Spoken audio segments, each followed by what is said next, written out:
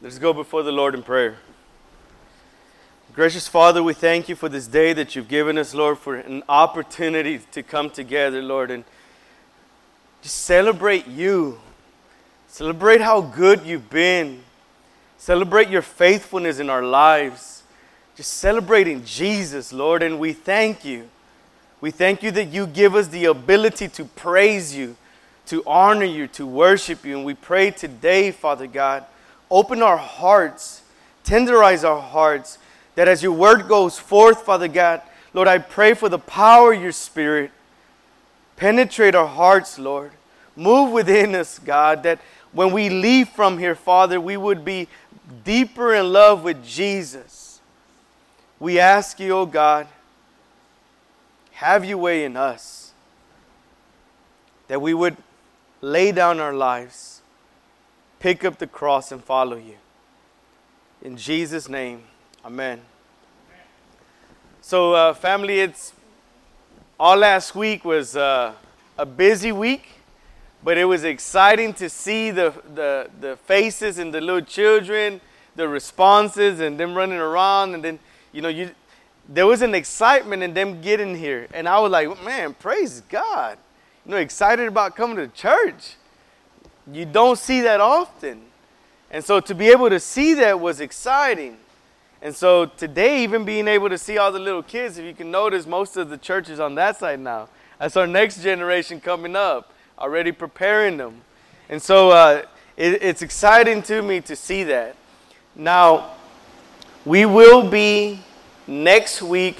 Whoa, that sounded like I'm in different places now. I think that should be good. Next week, we're going to be having a little video that's going to show, the VBS, like pictures from the VBS. So, again, that'll be a good time to be able to just get to see it and enjoy everything that took place. And we will be needing security people, right? Security people, after church, if they can meet with Brother Eddie. He's somewhere around there, Brother Eddie or Brother Adam, to talk about, oh, there you go. Top Gun security right there. So we could enlist more folks, man, because we already know the neighborhood we're in. We need a few more men that will be able to be willing to lay down their lives for the sake of the gospel. And when I mean lay down their lives, you never know, for real. Might be time to go home, but we'll be with Jesus. So now let's go ahead and keep going with the Gospel of Mark. So we've been the last few Sundays studying through the Gospel of Mark, and Mark again is a letter. He begins off the letter with this. It says, in the beginning of the gospel of Jesus Christ, the Son of God. And so what we see that in the Gospel of Mark, the whole theme is already from the very beginning. And in this theme, he's showing us who Jesus is. He's saying that this is the good news of Jesus Christ. Jesus, the Messiah, the anointed one, the one that they were expecting to come. And so not only does he say that he's the Messiah, but that he is the Son of God. Now, if the first title didn't shake the religious people, the second title surely shook the religious people. To say that he is the Son of God, and on top of that, we also learned that John the Baptist came and he was preparing the way for the true King of Israel that would come. And so now we see that Jesus came in and he was preaching the news about the coming kingdom. He said the time is fulfilled and the kingdom of God is at hand. Repent and believe the gospel. You see, Jesus is the true king from God's kingdom. The people then were experiencing the very power of this kingdom that Jesus was ushering in. People were being healed. People were being liberated from demonic oppression. And so we see the authority of Jesus, where he had full authority over not only the physical realm, but the spiritual realm as well. And many of the people that were around Jesus were astonished. as Jesus was exercising power and authority of this kingdom. But now we get to a very interesting part that will flip inside out the religious people. The religious people were already in opposition to Jesus. They didn't like what Jesus was doing. They're like, hey, hold on. We want everything calm. We want everything quiet, everything organized. And when Jesus was coming in, people were falling out. People were praising God. People were being healed. Just all kind of crazy stuff was going on. But Jesus was being worshipped. It said that the fame of Jesus was spreading. Can you imagine that? The very fame of Jesus was spreading. And so what we're going to see in these following passages are three important areas. The first one is that the kingdom of God contains both good works and the Word of God itself. And so the next thing that we will see about Jesus' kingdom is that people are pursuing the King, but it is through faith that they pursue the King. And the next thing that we will see is that the King will bring healing to our most important need that we have. The greatest need that you and I have is what Jesus will address in this next passage. And so what we find here in the very first part of chapter 2, verse 1, it says that he returned to Capernaum. Now, Capernaum was a prosperous place. It was a place where a lot of fishing took place. It was on the northwest shore of the Sea of Galilee. And Capernaum was one of those important cities. Like all kind of different traffic took place there. Different kind of roads intersected there. Just imagine, like, for example, like the port of Houston. It makes Houston a huge place now because all kind of different boats come in. They bring all kind of different things. There's a lot of trading that takes place. Then you have I-10, you have 45, and they go all across the country because I-10 go from the east to the west. Like it covers a lot of states. And so you see that Houston's like a hub for all kind of stuff to take place. Well, Capernaum was one of those places, but in a smaller scale. And so what we see is that Jesus had made this place like his headquarters. Like it's a place that he traveled to a lot. So Capernaum is an important place. Now the last time that Jesus was in Capernaum was in chapter 1, verse 21. And it says, and they went into Capernaum. And immediately on the Sabbath, he entered the synagogue and was teaching. And to go along in verse 29, verse 23, and it says, and immediately there was in the synagogue a man with an unclean spirit. So Jesus was already healing in this city. There was all kind of stuff that was already taking place. Jesus was preaching the gospel and Jesus was healing people. And what you began to see is that so many people began to surround Jesus. They were excited. They're like, man, there's this guy that's healing people, man. Let's go out there. So there's an excitement. So when Jesus came back to this town, guess what happened?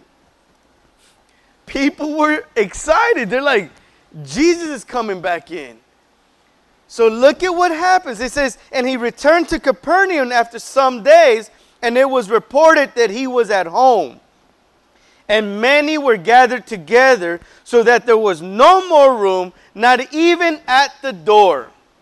Can you imagine church being that way? Man, like all kind of people coming in because they want to hear about Jesus. Bro, that would be exciting, right? I mean, imagine like, Texas game ain't nothing compared to people wanting to hear about Jesus, right? The playoffs ain't nothing in comparison to wanting to hear about Jesus. That would be awesome, huh? And so what we see here is that so many people were drawn in. They were excited to hear about Jesus. They were pressing in because they wanted to experience more miracles. They wanted to get a taste of what Jesus was doing.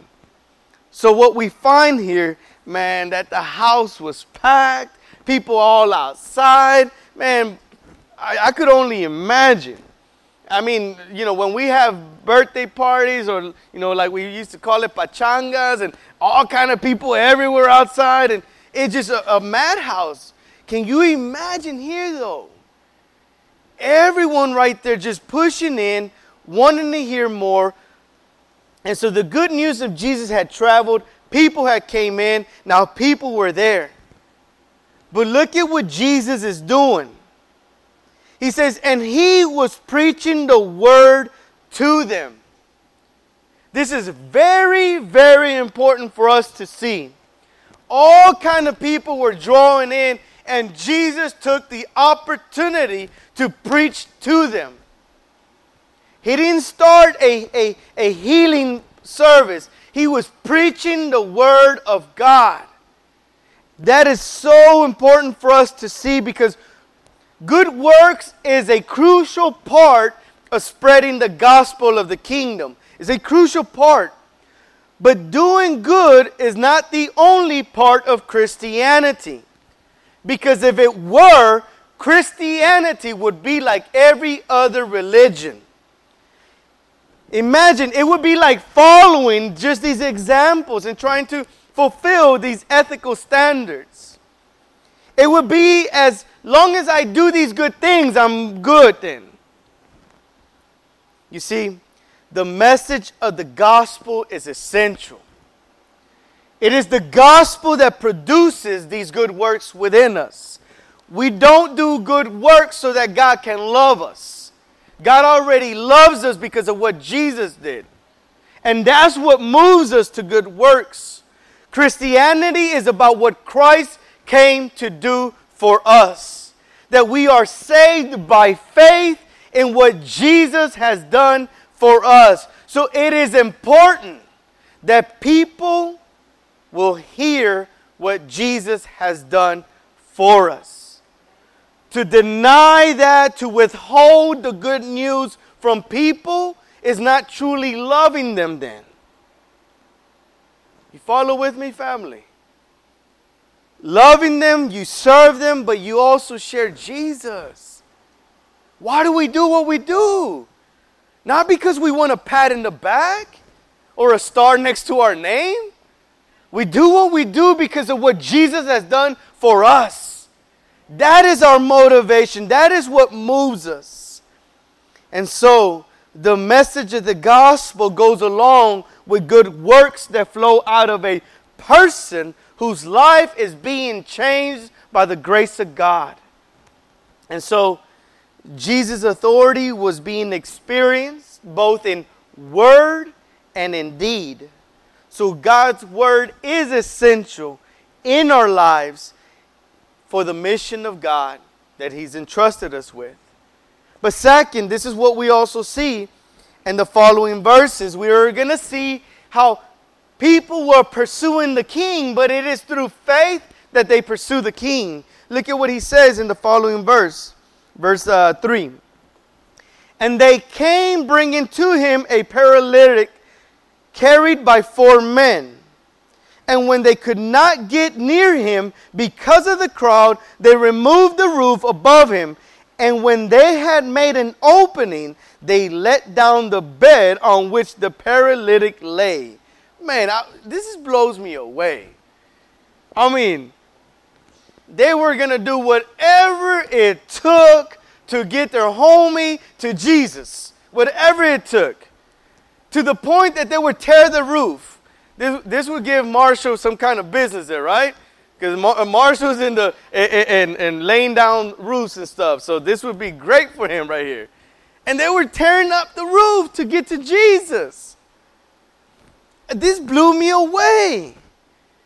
Because remember, that it says that there were so many people around there that they couldn't get to Jesus. I mean, the house was packed. The outside of the house was packed. So they couldn't get to Jesus. But that did not stop them.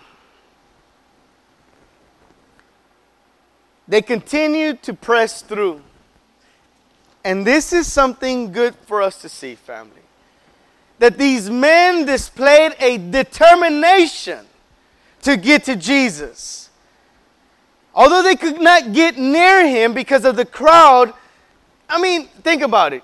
They see all the people everywhere. They're like, you know what, homie? I'm going to just leave you here. I'm not going to be able to take you over there, right? They could have just been discouraged. Oh, it's a lot of people. Maybe next time. No, they continued. They could have said, look, it's too difficult to get through there. They could have come out with a list of excuses so that they wouldn't get to Jesus.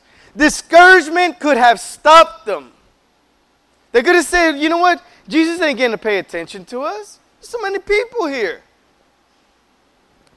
Can you imagine? So many things that could have gone in their hearts. But these 4 men did not give up. They did not crumble under the pressure. They said, we must get to Jesus no matter what. No matter the circumstance, no matter the situation, we must get to Jesus. He said that they removed the roof and made an opening. He said they let down the bed all the way down. Man, they were working together to make sure they accomplished the mission. This is what we're seeing, that these men were determined to get their friend to Jesus. These obstacles became opportunities for the glory of God. And out of pressure came perseverance. These men didn't crumble. It is determination that crumbled the walls of discouragement. They continued to go. They continued to press on. But what was it? What was it about these men that continued to carry through? Look at what verse 5 says. And when Jesus saw their hard work, when Jesus saw how hard they were trying, when Jesus saw that it was for, no, it says when Jesus saw their faith. It is when Jesus saw their faith. It is faith that Jesus saw in them. It is not faith in faith, or it is not, let me do good works to try to get greater faith. It was faith like a mustard seed in Jesus. It is in Jesus. It is when our eyes are upon the Savior. No matter the challenge, no matter the circumstance, no matter if discouragement is trying to drown us, it is faith that shines bright in those dark hours. It is faith that is anchored in Jesus. And that's what continues within us. It produces this perseverance.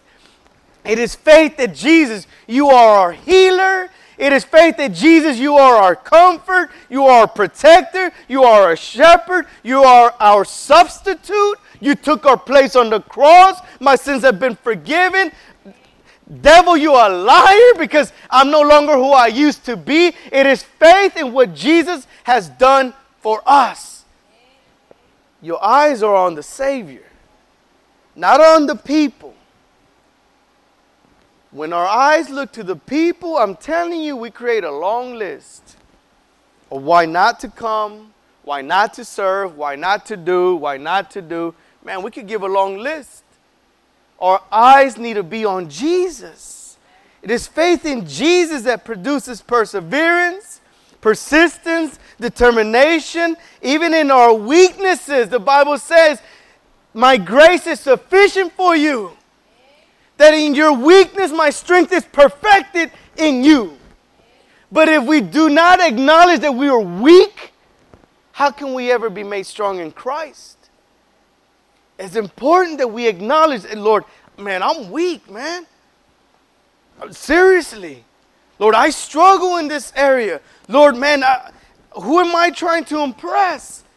I need you, Lord. I need you. I recognize that I'm in a desperate need, but Lord, you say your grace is sufficient for me. So what are we faced with today?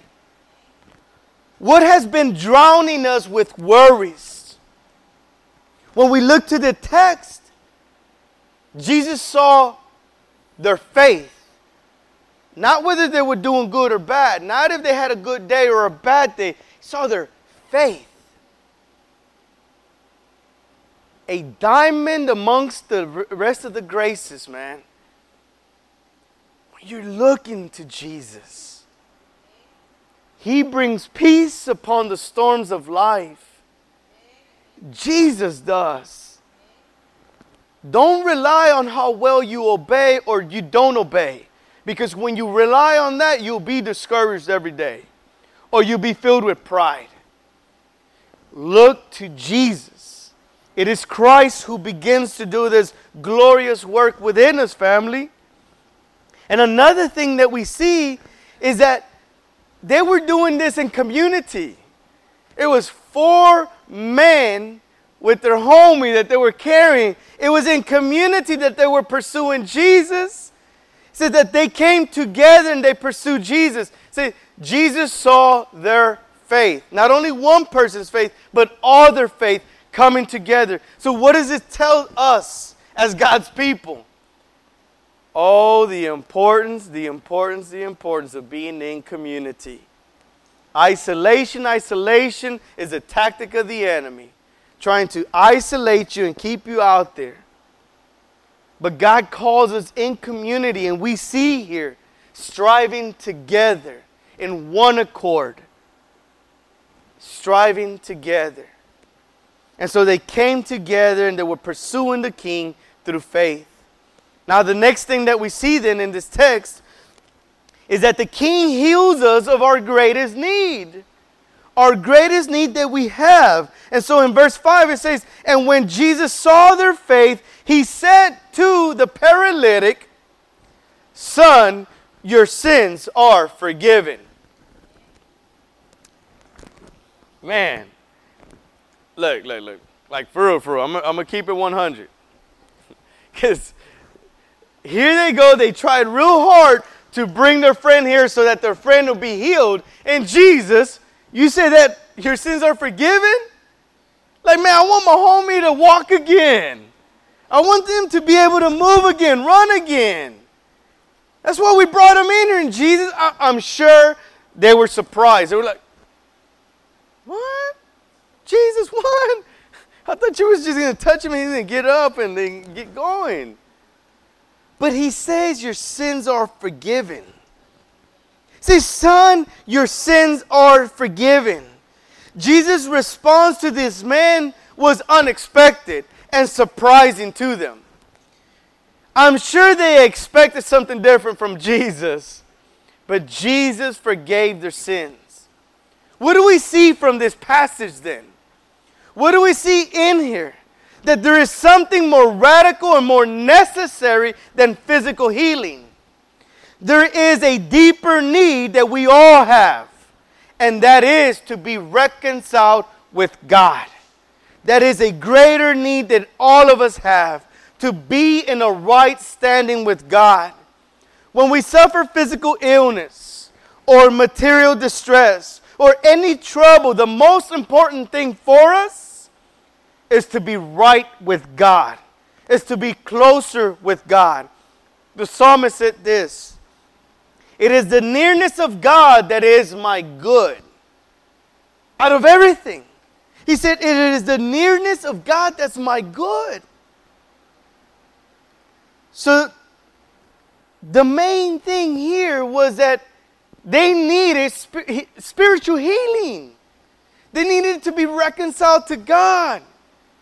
Not so much for him to be physically healed, but spiritually healed. Jesus had been showing us that physical and external are not insignificant. They are important. But what is more important is to be reconciled with God. Our troubles in life are heavier and our sufferings go deeper when we walk without God. When God is not in the picture, man, I'm telling you, it's like you walking in the middle of a storm. It's like you're walking all by yourself. And you're like, where did God go? But God didn't go nowhere. It's us that walked away. And so what we see here, that look, it is more important to be reconciled to God than to receive your physical healing. More important. You see, it is through faith. It is we walk by faith. Is that we step out in faith. Jesus' work on the cross is for you and me. So what he did on the cross brought us together. So the healing took place from inside out. To have our souls restored back to God. To be in a right relationship with God. Imagine bearing the weight of condemnation and hiding in the shadows of guilt. Man, it will be destructive to our souls, family. But when you taste the grace of God, when you experience the liberating power of His grace, that all weary sinners can come and find rest in Jesus. When the chains of condemnation are broken off, when grace tells you Jesus bore your shame and your guilt, you don't have to hide no more. When grace tells you there's no more condemnation for those who are in Christ. When grace tells you you are a child of God no matter what you've done. When grace reminds you of the promises that are yours because of what Jesus did on the cross. It doesn't matter how far you've gone. Oh God, our God pursues us to the ends of the earth. And He brings us back. Not one will be snatched away from His hand. And that is the promise of this good news. This good news to our heart. This medicine to our soul. Because we know that the only disease that truly kills is sin. And our medicine then that really cures is to be forgiven. And that is offered to us by Jesus Christ. By Jesus Christ Himself. So we see the tenderness of Jesus here. We see that He sees the inner cries of our heart. And we see that He responds with grace. He didn't stop them 4 people and say, hey, wait a minute. How well have you lived your life lately? He didn't stop them 4 people and said that. He didn't tell the paralytic, maybe you deserve that. He didn't do that. Jesus showed grace and upon grace and upon grace. He said, your sins are forgiven. He says, son, your sins are forgiven. That shows a relational component to all of this. Son, your sins are forgiven. And what blew the people's mind is that what he said at that moment is that instantaneously, like right now, your sins are forgiven. At the claim of what Jesus said, their sins were forgiven. He didn't say, look, after you leave from here, you're going to have to do a few things so that your sins can be forgiven. No, your sins are forgiven. And this is what shook the religious people's boots off, man. They were like, what? How can you say that their sins are forgiven? Look at what he says in the following text. It says, son, your sins are forgiven. Verse 6. Now, some of the scribes were sitting there questioning in their hearts. Notice the text says in their hearts. They weren't speaking this. This was in their hearts. Why does this man speak like that? He is blaspheming. Why is he blaspheming? Because who can forgive sins but God alone? Man. Hey, it's getting intense now here. Like, for real. Like, if anything shook the story, this moment shook the story. Like, they're all right, they're okay, Jesus doing little miracles here and there, casting a few demons out and everything. You know, all right, talking about Jesus, talking about the Word of God. But the moment that he said, your sins are forgiven, man, them religious folks were like, whoa, wait a minute. That's blasphemy. How can you say that your sins are forgiven? So blasphemy is when you take upon yourself the rights of God. It is to equate yourself with God, it is to claim deity. And that would be blasphemy for a human to do that. That's why they're like, wait a minute. How can you say that Your sins are forgiven. For only God can do that. Family, this very part of the passage, we see the very claim that Jesus made. He equated himself with God.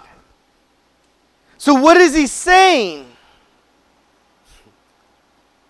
Son, your sins are forgiven. Immediately they're forgiven. If only God can do that, what are you saying then, Jesus? You have the same power to forgive? Little question to kind of like stir the pot a little. The religious folks were upset. And then Jesus continues. Look at what he does. He's okay. And immediately Jesus, perceiving in the spirit that they thus question within themselves, said to them, why do you question these things in your heart? Jesus, you're looking inside my heart now. Look, I'm telling you, every single step Jesus was making, man, he is expressing the authority of God here on earth. Because how can he hear like, hey, what are you thinking, Emmy? What? You were saying that? You'll be blown away like, whoa, am I thinking out loud or what? It's it. They perceived it in their heart. They set this inside of their heart. And Jesus knew what was in their heart. There was another evidence of his deity, of him having knowledge. Now, something I want to raise up is this, as we analyze this next part of the passage. When someone sins against you, follow with me, when someone sins against you, they have cost you something. So to forgive means that you do not hold them liable for the cost as a debt, but instead you absorb that cost yourself. So follow with me. Let's say, for example, if Emmy, Josh, and AJ, they're playing, let's say, what is it, PlayStation? What's out there? PlayStation 4, right?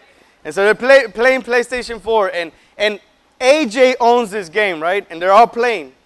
And all of a sudden, Emmy has to get up to run to the restroom, and bat, he steps on the game and crushes it.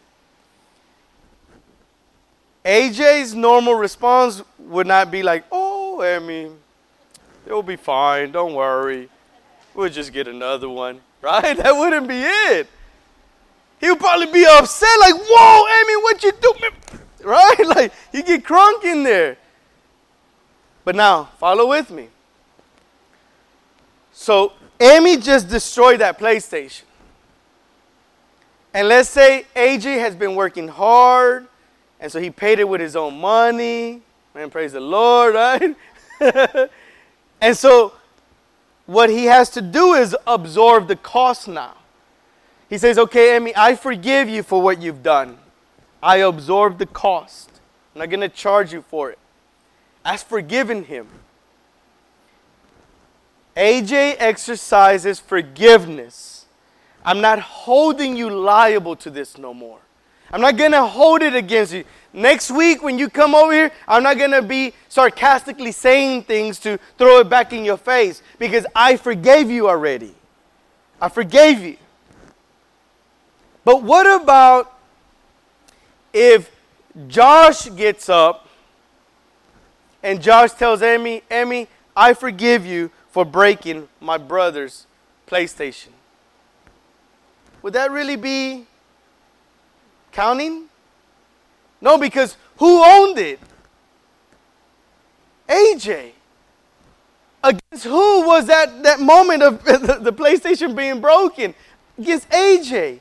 He's the one that had to absorb the cost, not Josh. So Josh saying, I forgive you doesn't really count. It's when AJ says, I forgive you that truly counts.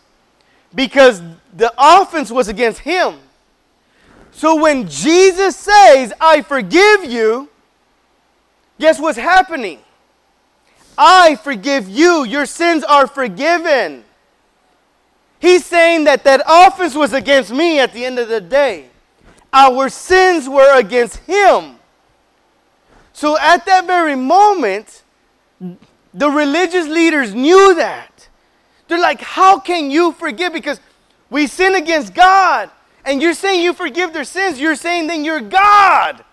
That's what you're trying to say. And Jesus said, son, your sins are forgiven. So what we see here then is that Jesus exercised forgiveness to him.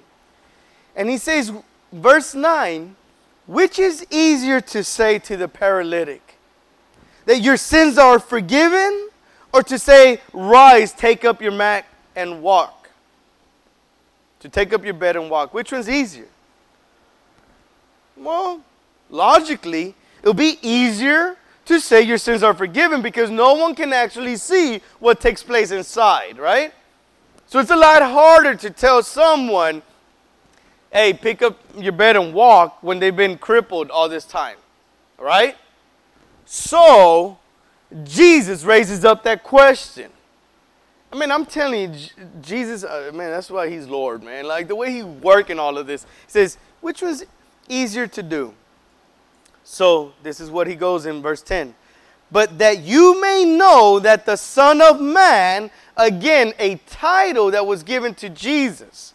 A title from the Old Testament in the book of Daniel that was given to Jesus. The long-awaited one that would come, said the Son of Man, has authority on earth to forgive sins.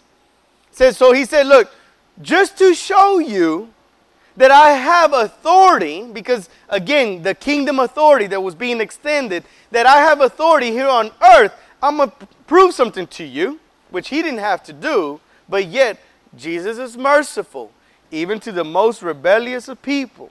Check this out. So he said to the paralytic, I say to you, rise, pick up your bed, and go home.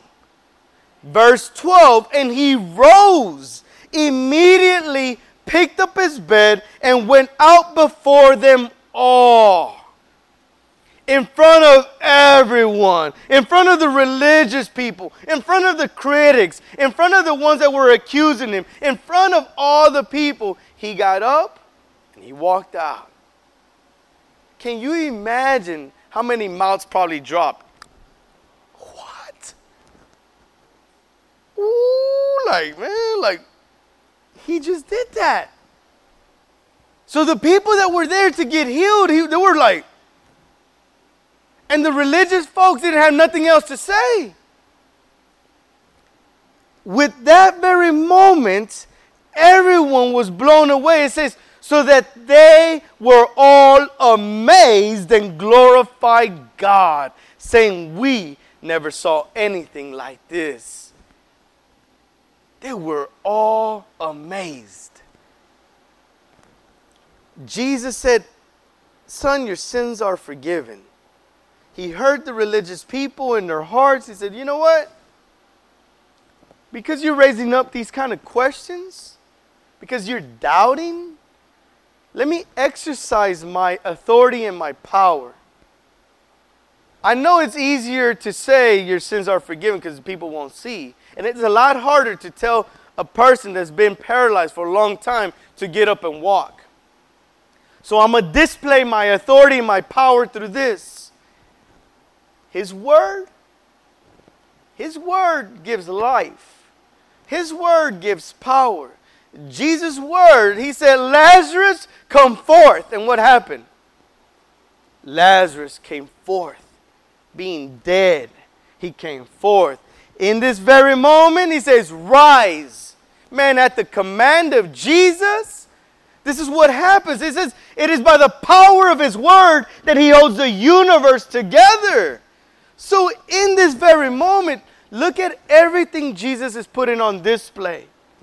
He is king of the kingdom of God. And he is displaying this power here on earth.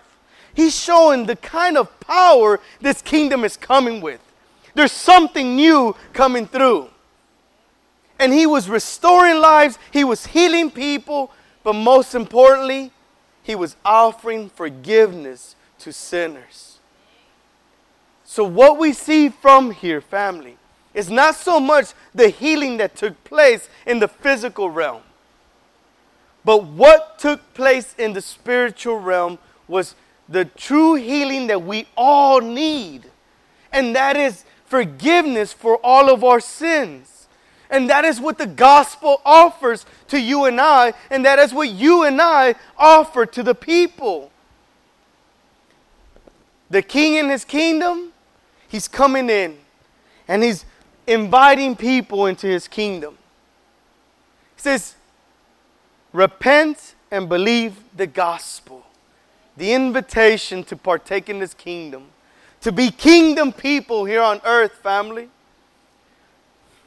To be preaching and proclaiming the good news of our King. We live in a time and age where people are raising up all kind of kings around them. Looking to all kind of other people for saviors. But there's only one true Savior and one true King, and that is God's King, Jesus. And that is who we preach, that is who we proclaim, and that is who we live for. So today, as we close out this time, be reminded that your sins have been forgiven. Your past, present, and future sins have been paid for at the cross of Calvary. So anytime the enemy tries to ring it again in front of you, you remind them of what took place 2,000 years ago at the cross. His grace is sufficient. Let's bow our heads. Heavenly Father, we thank you so much. Hallelujah, hallelujah. Glory and honor belong to you. Majesty and power belong to you. Oh, you who are the Ancient of Days, who have come into this world to set up this kingdom here on earth. And this power of this kingdom is experienced in each and every one of our lives when we believe in you, oh God. And so we pray today, Father God, that you would move mightily in our lives, that you would remind us that our greatest need has been provided for. The deepest need that our soul had, which was to be reconciled to you, O God, has been provided for. And that provision, we find it in the gospel. That Jesus is sufficient for us, oh God. And so we thank you today. We pray, Lord, that you remind us daily to look to Jesus. That when the currents of life try to drown us, that we cry out to Jesus. That when the worries of this world begin to blind us, that we cry out to Jesus. Oh, as Peter that was drowning, it is the hand of Jesus that was extended to him. Lord, we thank you that you will never let us go. Oh, no, you never let go. Oh, no, you never let go. We thank you, God. We bless your holy name. And we pray today, Lord, that wherever we find ourselves at in this journey that we're in, God, that your gospel is still as real today like the very first time we believed in it. And so we pray, God, help us daily to go for it for spiritual nourishment. In Christ's name we pray. Amen.